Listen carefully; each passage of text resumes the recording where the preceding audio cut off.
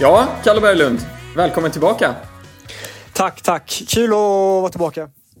Hur är det där borta i Sankt Moritz?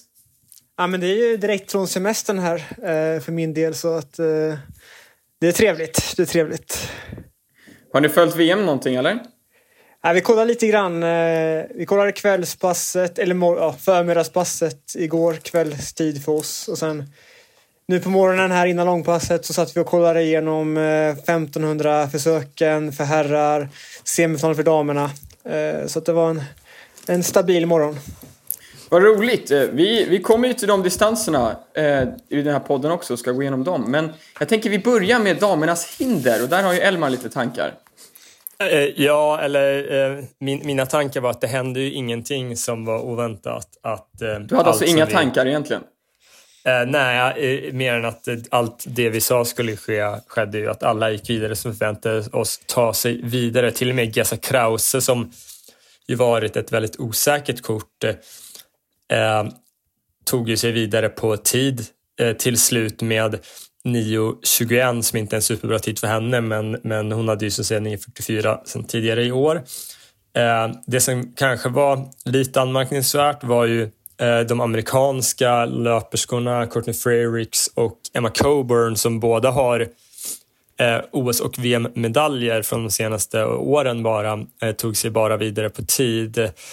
Dock så det är ganska stora glapp på damerhinder, så jag tror att även om fast de var 4 i sina respektive hit så tror jag att de ändå hade rätt bra koll på att deras 9.15 respektive 9.17 skulle räcka ändå, så att det ska inte dra för stora växlar av det. Men vi får se. De kommer ju ha hemma publiken sen till sin hjälp när de springer final, så det blir spännande att följa. Ja, när går finalen?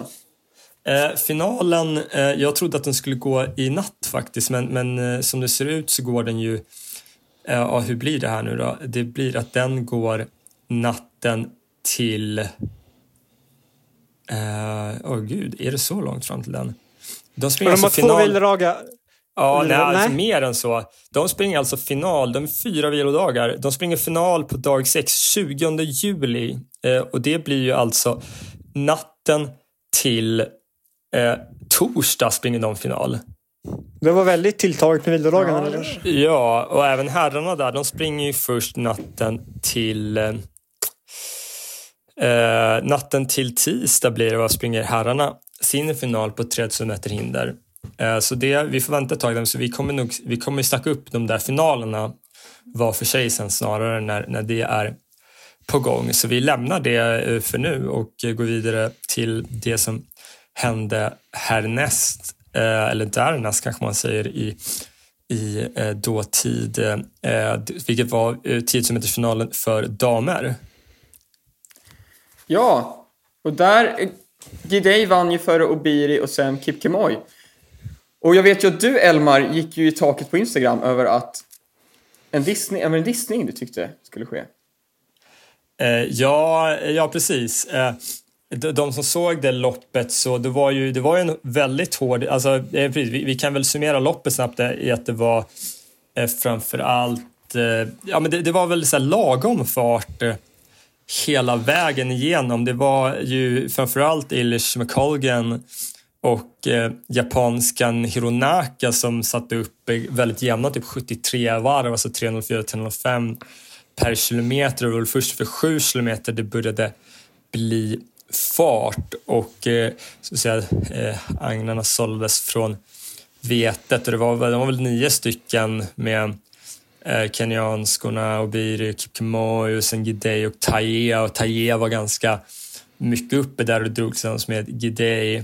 Och sen hade vi också, vi hade ju Cursa Schweizer, amerikanskan, med där, men McColgan som fick släppa när farten höjdes lite. Och sen så på sista varv det blev en otrolig spurtstrid de sista 100 metrarna. Det var ju Gidey som körde rätt hårt tillsammans med Taye på sista varvet, och in på upploppet så var det ju Gidey men sen Obiri på sin axel som i sin tur hade Hassan på sin axel, och där fick ju Hassan lite oväntat ge sig. Det kändes ju som att det var vinnarspår för henne, men hon fick ju ge sig mot Kipkemoi där om bronset och blev utan medalj. Men de sprang hårt där på upploppet och det jag reagerade på det var att Obiri precis på mållinjen i princip tycker jag stängdes av Gidey ganska tydligt och inte kunde ta sig om av den anledningen. Vad säger du, Kalle? Jag vet att du hade lite andra åsikter om det. Ja, Gidey tar ett litet steg ut där, men jag tycker att det är inom liksom spelets regler att det inte var så fullt, så att jag tycker inte det skulle vara en diskning, men klart hon tog ett steg ut och Obiri blev lite störd, men det var inte så allvarligt tyckte jag inte. Nej, jag är faktiskt med dig i Team Kalle i det här och brinner tyvärr inte så mycket som Elmar för Helena Obiris upprättelse i loppet. Men det är klart, det vill säga att hon säger, verkade inte vara speciellt uppretad efter loppet. Hon verkade vara jätteglad. Ja. Men alltså, så här, jag kan säga jag kollade igen på reprisen nu innan vi började prata och jag tycker att det är extremt tydligt att Obiri hade kommit förbi om inte Gidey hade gått utåt. Och det fanns Gidey hade ingen anledning att kliva utåt. Att hon hade, liksom, det är ju en sak om man måste kliva utåt för att det är någonting framför mig. Hon hade fritt spår och tog ett tydligt kliv utåt som fick Obiri att behöva bromsa in och inte kunna ta sig förbi. Så ja, jag får se. Det hade varit spännande att se om man kan...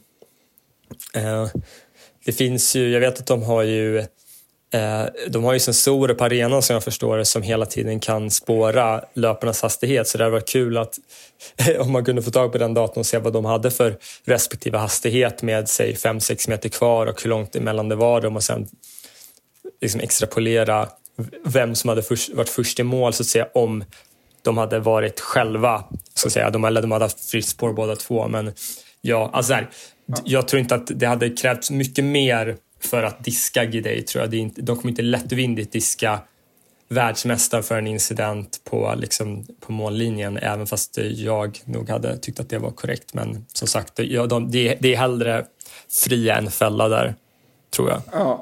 Ja, men det tror jag också. Men om vi kollar det nu, om vi lämnar topptrion och går och tittar lite längre ner i resultatlistan, så ser vi på 10:e plats personen som gick in i loppet med bäst årsbästa, och det är Eilish McLogan. Ja, vi ska lite rätta där att det var ju det är faktiskt Elise Cranny, amerikanskan, som hade världsårsbästa. Det var inte Eilish McColgan. Det får vi be om ursäkt för. Ja, men det hade jag missat, och det tror jag många hade missat. Hon stod som etta på min lista också, så att vi skyller på IAAF, tycker jag. Ja, jag tror så att det kan vara så att det skedde ett lopp med superskor, så att säga, så därför räknas inte av resultaten. Jag vet inte, men det är det jag hört. Jag kan säga här i St. Moritz, när vi satt och kollade på finalen, så hejade vi väldigt mycket på eritreanskan som kom 5:a, Daniel. Tyckte det var ett härligt efternamn. Ja, Rahel Daniel, ja. Ja, det är inte... Ja, absolut. Ja. Nationsrekord blev det på en också. Fortsätt in spaning där om McColgan. Ja, det vill säga att hon gjorde 30-34, blev 10, var lite offensiv i början, men föll ju tillbaka sen i loppet. Och ryktet säger från min syster med brittiska kontakter att hon har åkt på covid. Nu alltså? Tidigare och under säsongen, och därför inte var helt i slag i loppet. Men då måste hon ju åkt på det mellan det här loppet hon sprang i Hengolo och... Exakt. Exakt, ja. Och det kan ju vara en förklaring. Å andra sidan är inte 30-34 en så jättedålig tid. Nej, så jag tänkte säga det att jag menar, nu gjorde ju hon alltså 30-34 som är, vad hade hon, 30-19, och det är inte så pass mycket sämre, och det var ju betydligt sämre förutsättningar att springa snabbt. Så jag menar, jag skulle nog vilja hävda att det här nästan var i paritet med hennes 30-19.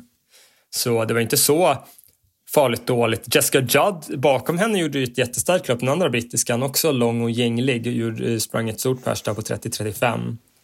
Men gjorde ett lite annat lopp. Hon släppte ju den där klungan lite snabbare än vad McColgan gjorde. Ja, exakt. Men hörni, tycker ni vi ska gå vidare nu till 1500? Ja, men absolut. Kalles supergren, VM-finalisten Kalle Berglund på 1500 meter. Vad såg du på herrarnas försök där då? Det var väl inga större skrällar egentligen, tycker jag. De flesta favoriterna gick vidare. Man kan säga en spännande sak är Andrew Coscarn som var 3 i hit 1 och gick på placering. Honom slog ju Emil Danielsson i Sollentuna GP till exempel. Precis. Vilket är lite spännande att säga. Tyckte Rosmys på lacken var lite svag och gick vidare på tid bara. Hade lite högre förväntningar på honom som nu. Den på lacken som kanske är största löparstjärnan nu efter att Marcin Lewandowski och att Adam Schott har lagt av. Så man gick på tid. Tyckte han så var väldigt, väldigt passiv i sin löpning i alla fall. Eller sist hela vägen och sputtade okej sista 100. Ja. Vad tycker du på tal om spurt? Vad tycker du om Joshua Thompson spurt i tredje hitet? Han tog insidan, va? Ja, precis. Han gjorde det förbi från 10:e plats, va? Det öppnar sig alltid på insidan. Första regeln i 1500-meterslöpningen, det öppnar sig alltid på insidan. Ja, men den var mäktig. Och sen, spännande är ju hit 2 som gick väldigt snabbt där Stuart McSweyn gick upp och drog, och det var ganska väntat. Jag hade kunnat betta hela min förmögenhet på att han skulle upp och dra, och för att han vi har snackat ganska mycket om det. Jag känner ju Stuart ganska väl och vi har snackat ganska mycket om det här med taktik, att han är ingen jättebra sputtare när det går långsamt. Så han är ju en stark. Han är riktigt bra på 5000 och 3000 också. Så jag kan ju nästan lova att i semifinalen i natt blir det väl, kommer han också upp på halvköra i alla fall, om ingen annan gör det. För han behöver att det går på de där 3.33, 3.34, 3.35 för att ha en hygglig chans i en sputt. För annars kommer de här grabbarna, amerikanerna framförallt, och några till där som är vassare sputtare än honom. Vad tror du om Stuart McSweyn? Han har ju inte fått det att lossna i år innan mästerskapet. Alltså han sprang ju bra på Bauer-skalan, 7.31 där, 4:e plats tror jag. Så där visar han att han var tillbaka formmässigt, och jag tyckte ändå loppet idag visar att han är tillbaka i gammalt gott slag. Så jag tror att han kommer vara med och slå som en finalplats. Och sen är det där problemet att i Tokyo förra året så orkar ju inte riktigt alla de här 3 loppen, för att det blev ju hårdkörning. Som sagt, han behöver köra hårt för att ha chans att gå vidare. Så han blev väl 8 tror jag i Tokyo ungefär. Och det är väl lite samma problem nu också, tror jag. Jag skulle säga att nästan har större chans på 5000 meter om man håller ihop formen hela mästerskapet. Men Jakob Ingebrigtsen så bra ut, Jake Whiteman så bra ut. Josh Kerr så väldigt bra ut i sista hitet. Han kontrollerade sista 200 väldigt, väldigt fint där. Det var ju för övrigt ett väldigt hårt hit med Stuart McSweyn. Det var ju både Jakob Ingebrigtsen, det var Jake Whiteman och Mario Garcia och Stuart McSweyn i samma. Tufft. Ja, och första hitet var ju också ganska hårt. Oliver Hoare som sprungit jättebra. Inomhusvärldsmästaren Samuel Tefera, och sen regerande världsmästaren Timothy Cheruiyot, och sen även Luxemburgaren Charles Gretchen som var i OS-final och sprang 3.32 förra året. Ja. Också i hitet där. Och dessutom en person som jag nämnde som skulle kunna vara med och hota, som floppade totalt, det är Cooper Teare. Han blev näst sist i första hitet. Ja, det gick lite rykten här vid frukostbordet som att han har varit skadad senaste 3 veckorna och inte sprungit. Inget alls överstörre som egentligen, eller väldigt lite i alla fall. Så det kan vara det som spökade för honom där, att det var en skada som gjorde att han inte hade formen. Ja. Nej, men överlag så var det ju lite som förväntat kanske. Överlag inga andra skrällar, eller hur? Ja, nej, men och sen så jag håller med lite där som jag vet inte om det var Kalle som noterade, men alltså jag tror ju typ att en sån som Emil Danielsson i högform hade ju inte alls fått oväven att ta sig till semifinal här. Känns precis som ett sånt lopp där han hade kunnat spurta bra i. Ja, precis. När det går lite halvsnabbt och då kommer hans styrka till slag, så att säga. Sen den fjärde kenyanen rök ju Charles Cheboy Simotu gick inte vidare. De har en extra plats där för att Timothy Cheruiyot är ju regerande världsmästare. Precis. Men Så en kenyan rök i alla fall. Annars var väl det ganska väntat faktiskt. Ronald Muscala i och för sig åkte ut. Han har ju inte varit superslag i år, men han har ju gjort 3.30 tidigare här om året. Annars så tycker jag att det var ganska väntat resultat i alla fall. De favoriterna gick vidare. Men det blev väldigt spännande semifinaler i natt här.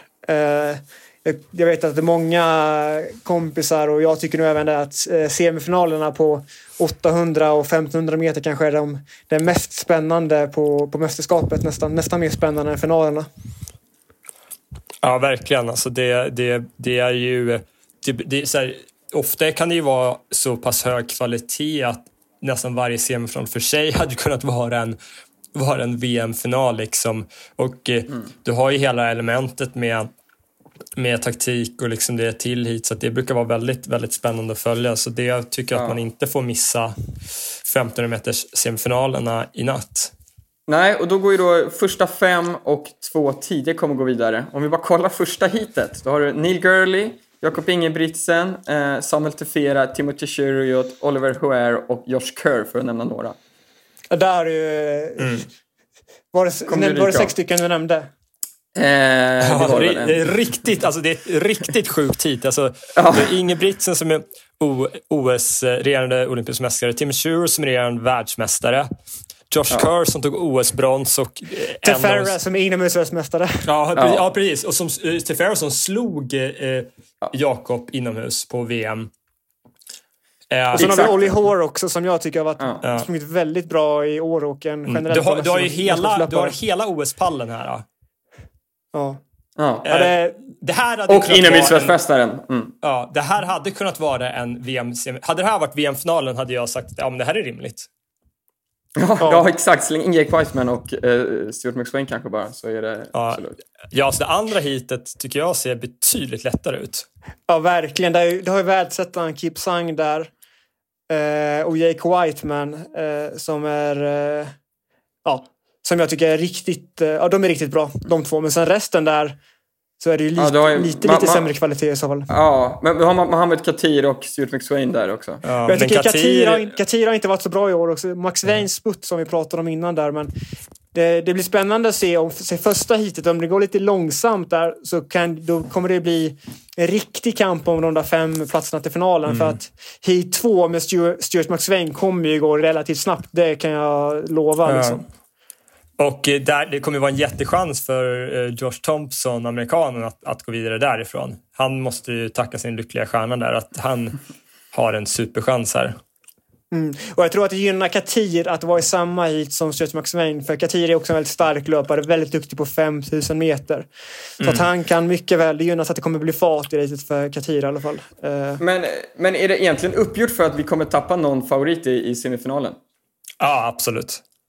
Det tror jag. Speciellt med hit 1, för som sagt, för hit 2 kommer gå snabbt, så det finns stora chanser att gå på tid i hit 2.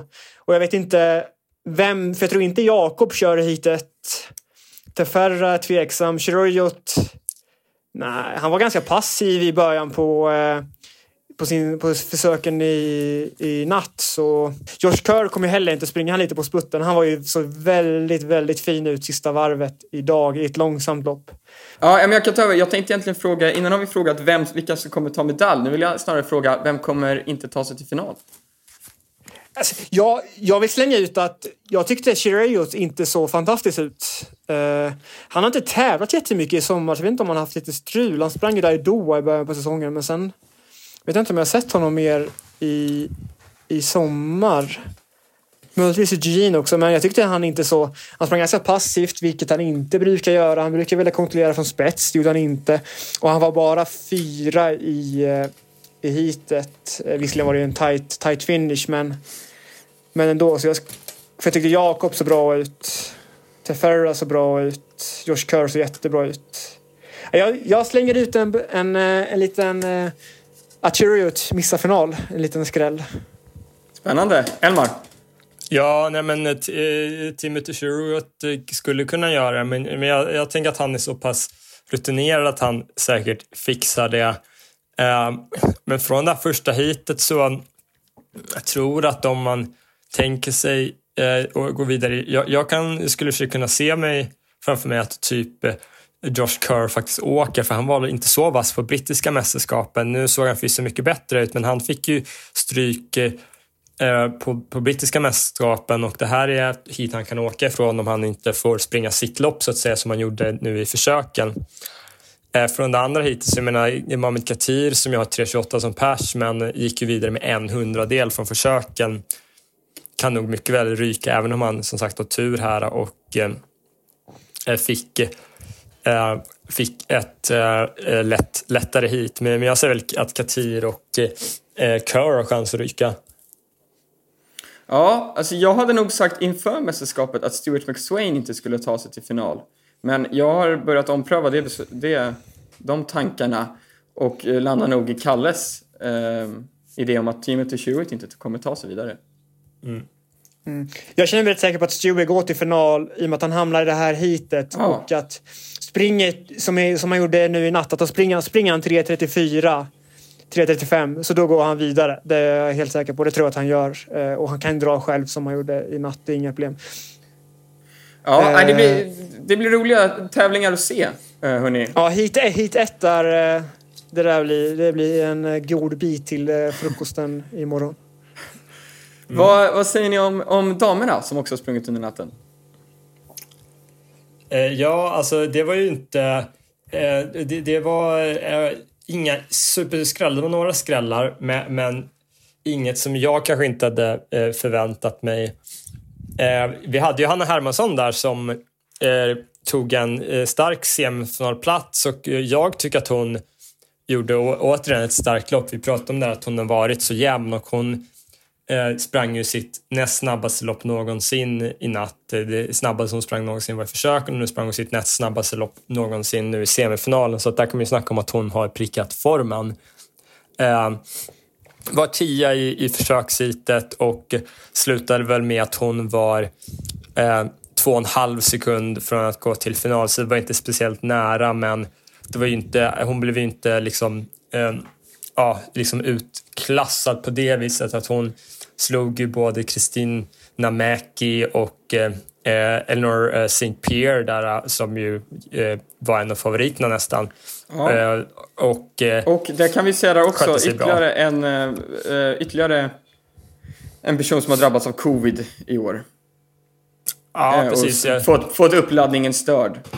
Jag tänkte för nästan säga så här, att det borde snarare vara mer anmärkningsvärt de som inte har drabbats av covid.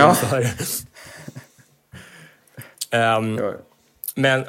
Men i övrigt då, så det var ju Eleanor St. Pierre där som, hon var ju den stora överraskande att ryka. Linden Hall kanske hade förväntat mig i final, men det är så pass tufft på den här nivån att hon inte alls var en säker finalkandidat eller säker på en finalplats. Eleanor St. Pierre var en överraskning, men Cora McGee i samma hit där gjorde ju ett jättestarkt lopp och tog sig vidare säkert på placering, och Linden Halls landsmaninna Jessica Hull från University of Oregon, varför hon gör det här otecknet på startlinjen, som naturligtvis kommer till på SVT inte alls förstår varför hon gör. Så det är hemmaplan för Jessica Hull trots att hon är australiensiska. Hit 2, lite överraskat var att Sofia Naoui tog sig vidare, som inte jag sett på ett par år, men sprang ett jättestarkt lopp, kom riktigt bra på slutet och tog sig vidare säkert på placering. Utöver det var det inga stora överraskningar. Winnie Nanyondo trillade ju lite en överraskning. Ja, hon trillade ju inte så mycket som italienskan som helt enkelt knuffade henne till marken för att få innespår och sedermera diskades, och Winnie Nanyondo såg ut att ha rätt rejält ont. Jag hade hört om hon drog på sig någon skada, men det såg ut som att det hade kunnat vara något korsband eller liknande som rök för henne, för det blev ett så här tvärt knät ner, eller benet ner i marken, så att det såg ut som att knät fick ta sig en rejäl smäll. Så hoppas att det inte var allt för allvarligt där. Ja, men inga större skrällar, och de flesta favoriterna gick vidare och såg ändå relativt bra ut, tyckte jag. Så och vi spännande att snacka upp den finalen imorgon. Ja, vi snackar upp den finalen sen inför imorgon istället, så kan vi gå vidare på vad som händer ikväll och i natt istället. Och det som händer idag då, så att säga, i natt, så det enda som sker, det är ju 1500 meters semifinalerna för herrar. De har vi redan pratat om, så det behöver vi inte beröra. Så då är det ju det enda som sker idag i löpväg då på förmiddagen eller förmiddagspasset i USA, som ju blir eftermiddag kväll för oss. Så det här är allting saker som går att se live på tv idag. Är ju först maratonloppet för herrar, som det alltid är på globala mästerskap med maraton, ju är väldigt svårt att förutsäga vad som ska hända. Vi kan kolla snabbt bara på vad vädret är i Eugene för tillfället. De startar inte allt för lång tid här, så det här avsnittet kommer i samband. Men vädret verkar ändå vara ganska schysst. Det ska bara vara 13 och sen kommer det stiga upp till 17 grader. Men det är ju ganska hög luftfuktighet. 90% luftfuktighet när de startar ungefär. Så vädret är ändå helt okej, skulle jag säga. Men lite utmanande kanske. Fan, jag ser bara 2 kenyanska löpare i startlistan. Ja. Det var lite av en skräll. Jag ser Kiptum och Kamworor. Så här. Kanske ett sent covid-fall. Jag tycker det är väldigt få löpare överlag på startlistan. Ja. Men vi kan väl säga så här också, att det har ju varit kenyan som haft strul med att få visum till USA. När kenyanska 100 meters sprinten, han kom ju samma dag till tävlingen för att han inte fick sitt visum till USA i tid. Så det kan jag också tänka mig. Jag ska se om jag kan hitta någon info om det. Ja, Olof, har du någon favorit som du följer extra, eller som du tror lite extra på, förutom kanske de afrikanska storlöparna och favoriterna? Ja, men det finns ju ändå lite spännande namn. Bland annat har du amerikanen Galen Rupp som ändå har en OS-medalj på sträckan. Vad säger du, Elmar? Du som är också väldigt beläst på maraton. Ja, jag ska inte säga att jag är alls för beläst på maraton. Men Galen Rupp är ju spännande. Det här är ju också hans hemmaplan. Liksom att han är ju fostrad på University of Oregon och har ju tränat väldigt mycket i Eugene också. Så att det är ju verkligen hemmaplan för honom. Så att det här har jag satt fram emot. Om vi kollar på icke-afrikaner så är Bashir... Får jag flika in här bara med en snabb bifakta? Ja. Jag fick höra Emil Blomberg och Simon Sundström var ju i Eugene och tävlade på Hayward Field. Och tydligen så hänger Galen Rapps OS-mara-medalj på toaletten under huvudläktaren. Jag tyckte det var lite, alltså, det borde finnas bättre plats att hänga en OS-medalj på än en toalett. Möjligen. Ja, men det är för sig väldigt roligt att den ska hänga där. Så frågan är om det finns något, om det verkligen är, man kanske ska ställa frågan att det kanske inte finns något bättre ställe att hänga den på. Men vi ska väl också nämna japanen Kengo Suzuki som har gjort 2.04 på sträckan. Nej, men så de jag tänkte på framförallt var ju så de, som var en lite häftig och fin sak på OS var ju Abdi Nagay och Bashir Abdi som tog silver och brons där på OS och hejade på varandra lite för att ta de här 2 medaljerna. Jag tror att båda har väl somaliskt ursprung, tävlade då för Holland och Belgien, och Bashir Abdi har ett så bra personligt rekord som 2.03.36. Det är det näst bästa personliga rekordet i det här fältet. Och du sa ju där Suzuki och Japan har ju varit superstarka på maraton senaste 5 åren liksom, så det kommer jättespännande att se honom. Verkligen. Ja. Och vad tror ni om vår svenska löpare David? Ja, David har ju sprang bra. Han har varit i USA nu under ett par veckor. Åkte först till Boston och sprang en bra 10 km landsväg med strax under 29 minuter där. Och sen åkte han upp till Boulder på hög höjd och varit där i dryga 2 veckor tror jag. Tränar på bra, så att förhoppningsvis formen uppåtgående och bra, att han kan göra ett stabilt bra lopp. Men som sagt, som Elmar sa, det kommer ju vara tuffa förhållanden, det kommer bli ganska varmt. Så vi får se hur han hanterar det, men jag vet att David har varit en hel del i värmekammaren på Bosön under våren här, så förhoppningsvis så har han med sig där och kan göra ett fint bra lopp i värmen och få en bra placering. Ja, och när han gjorde det där sub 29-loppet i Boston så var det ju också kring 30 grader. Så han har ju sprungit bra i värme liksom. Ja, precis. Så, jag tror att David kan springa bra. Bara han har en bra dag och bra inspiration inifrån, så tror jag att det kan bli en bra placering för David och ett fint lopp. Vad tror du, Elmar? Jo, men alltså, jag tror att om David är smart så kan han springa bra placeringsmässigt. Kanske inte gå mer längst fram. Lite Wikström-taktik från OS kanske. Ja, precis. Då kommer han ha chans att ta väldigt mycket folk den sista milen. Det blir spännande att se nu, och det blir också spännande att se om vår podd hinner ut innan start för maratonloppet. Ja, och sen så ska vi också nämna våra favoriter till medaljerna, tänker jag. Och jag börjar med dig, Elmar. Ge dina 3 killar. Vi pratade ju om liksom bubblan här lite. Den som har bäst tid är ju Mosenet Geremiu, som jag inte har jättebra koll på. Tamarit Tola, en annan etiop som har 3:e bästa person, så att känner jag bättre till. Men Jeffrey Kamworor är ju en riktig mästerskapsräv på maraton. Har ingen tid från år, men 205.23 som pers.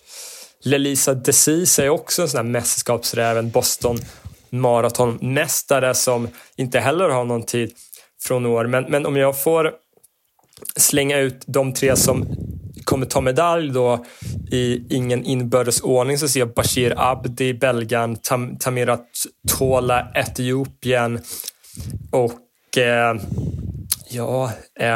varför inte Galen Rupp? Spännande. Jag är med Elma på de 2 första. Men Galen Rupp har jag svårt att se idag. Så då tror jag mer på Jeffrey Kamworor, tror jag. Kamworor. Jag tror honom istället för Galen Rupp. Men annars är jag med på Abdi Bashir där faktiskt. Också jag har träffat Abdi ett par gånger. Han är väldigt trevlig också, så att det har varit kul också.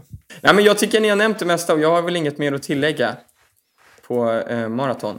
Det springs 10 000 meter också, killar. Ja, det brukar vara spännande. Lite höjdare på mästerskap faktiskt. Vad säger ni där då? Jag börjar med Kalle. Ja, det kommer väl förmodligen vara varmt och gött, men det var det ju i Tokyo förra året också.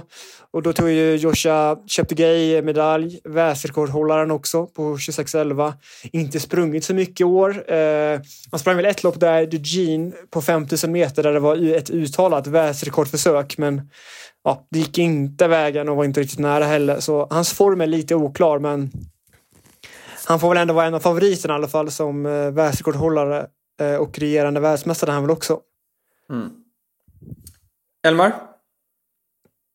Cheptegei är ju världsrekordhållare, olympisk mästare.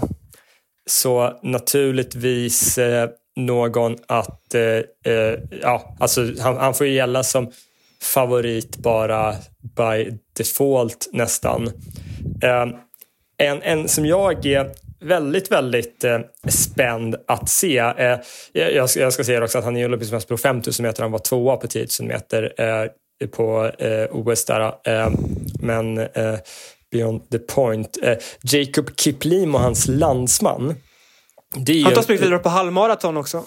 Ja, alltså det är en ruskigt alltså spännande löpare. Att han har ju en sån enorm range. Han tog ju bronset bakom landsmannen Cheptegei på 10 000 meter på OS här senast. Och han har ju ett stort man, har 12:48 som pers på 5 000 meter. Och han har också världsrekordet på halvmaraton 57:31. Så att han är både uthållig och relativt snabb. Så det är också en av de stora favoriterna. Jag tror att han kommer vara kanske till och med farligare än vad Cheptegei är. Om jag då ska nämna det känns som att vi nämner en på 10 000, då nämner jag Grant Fisher, amerikanen som gjort 26:33. Och 25-åringen som tävlar för Bowerman Track Club också då. Och har också ett rätt stort spann. Gjort 3.36 på 1500, 3.59 på milen och 7.37 på 3 och så vidare. Ja. Och då 26.33 som han gjorde i år på 10 000. Tidigt på säsongen. Ja, det var april-maj någon gång. Så och sen tog väl han hem amerikanska uttagningarna ganska lätt som jag minns det. Så att Grant Fisher på hemmaplan också kommer ju bli livsfarlig. För han klarar nog både av hög fart, som har sån här 26.33 som pers, men han kan spurta också. Ja. Sen har vi 3 starka etiopiska löpare också. Argavi, Barega och Urku. Argavi sprang väldigt bra under inom säsongen, men åkte ut i försöken på 3000 meter i inomhus-VM. Ja, precis. Han har ju varit lite upp och ner kan man väl säga. Han har väl haft bättre personbästan än vad han sen har presterat på mästerskap. Men det går ju att lära sig att springa på mästerskap. Han har ju lite rutin nu och har ju uppenbart tagit sig igenom de etiopiska uttagningarna. Så att han blir inte att räkna bort. Jag kan tänka mig att han vill ha lite högre fart. Och de brukar ju samarbeta lite, etiopierna. Man kan säga att Selmon Barega, det är ju en riktig spurtare. Barega vann ju också OS med ett fantastiskt sista varv förstås. Jag tror att till exempel ugandierna och kenyanerna nu absolut inte vill ha med Barega ut på sista varvet. Nej, och så ska vi också nämna en kanadensare i loppet också, Mohamed Ahmed, som gjort 26.34. Även han gjorde tiden i år och tog ju silver på 5000 förra årets OS. Och var han 6 på 10 000 då. Ja. Men får inte räknas bort heller. Ja, jag vill göra en rättelse också på det. Så att det var inte alls Grant Fisher som vann amerikanska uttagningen. Det var ju Joe Klecker som spurtade ner Grant Fisher i ett jättespännande lopp där. Och Joe Klecker kommer också vara livsfarlig om han är med på sista varvet. Han har dock inte ett PB för att gå med ifall det går i 27-fart kanske, men går det långsamt så Joe Klecker går inte att räkna bort. Vi har ju knappt nämnt några av kenyanerna, och det beror ju på att Kenya har tappat ganska mycket mark de senaste året. Det är ju Rogers Komoy som var bästa person, bäst med 26.55, som är såklart är bra, men det är ju liksom en bit bakom ändå de bästa löparna här som ju kommer från Uganda och Etiopien snarare. Ja, och det finns väl 2 europeer med, och det är Patrick Dever från Storbritannien och sen är det Jimmy Gressier, fransosen. Och Carlos Mayo, spanjoren, men jag vet inte om vi ska räkna. Vi ska nog inte räkna britterna som europeer längre, så det blir väl 2 europeer och en britt då. Det är Brexit är fortfarande du tänker på då. Ja, precis. Ja, klipp bort den game med Brexit. Vi går vidare sen. Vad vill ni säga om de européerna? Ja, Jimmy känner jag känner inte Jimmy så väl för att han pratar inte engelska, så det har alltid varit lite svårt att kommunicera med honom. Men jag känner några i hans träningsgrupp väldigt bra, och så här jag snackade en del med en av hans träningskompisar, och han var inne på att Jimmy var i extremt bra form, men att han tränade ganska hårt och kanske lite väl hårt och pushade varje pass. Nu inför VM, han var legat i Font-Romeu på hög höjd och pushat väldigt hårt, så att hans träningskompis trodde att Jimmy pikade ungefär för 10 dagar sedan. Var hans teori. Spännande. Ja. Men vi får ju se, han kanske träffar en sån här riktig superkompensation istället då, men de vill ju nog ha så här typ 27-30-28 minuters fart som kan hänga med ganska länge och hoppas ha dagen för att kunna vara med på sista kilometern. Vi får gå från de två initialt utropade européerna till 4 européer nu, för nu ser jag Isaac Kimil i startlistan också, belgaren där. Ja, jag var ju väldigt fel ute när jag började kolla, kan jag ju konstatera. Det är tur att läst matematik. Nej, exakt. Nu har jag dessutom 30 poäng i statistik då på mitt HP. Ja.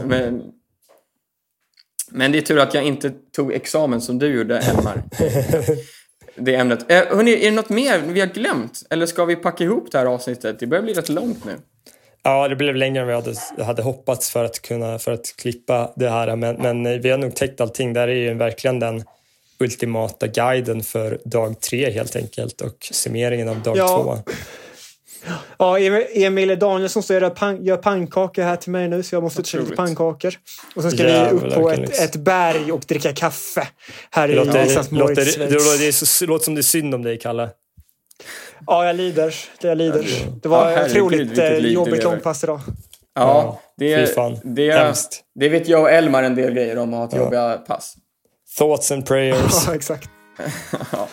Verkligen. Ja, men hörni, ni får ha det så bra, killar. Spännande tävlingar, så hörs vi imorgon. Ja, det gör vi. Ha det bra. Ha det bra.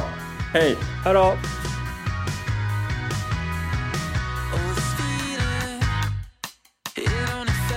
Yesterday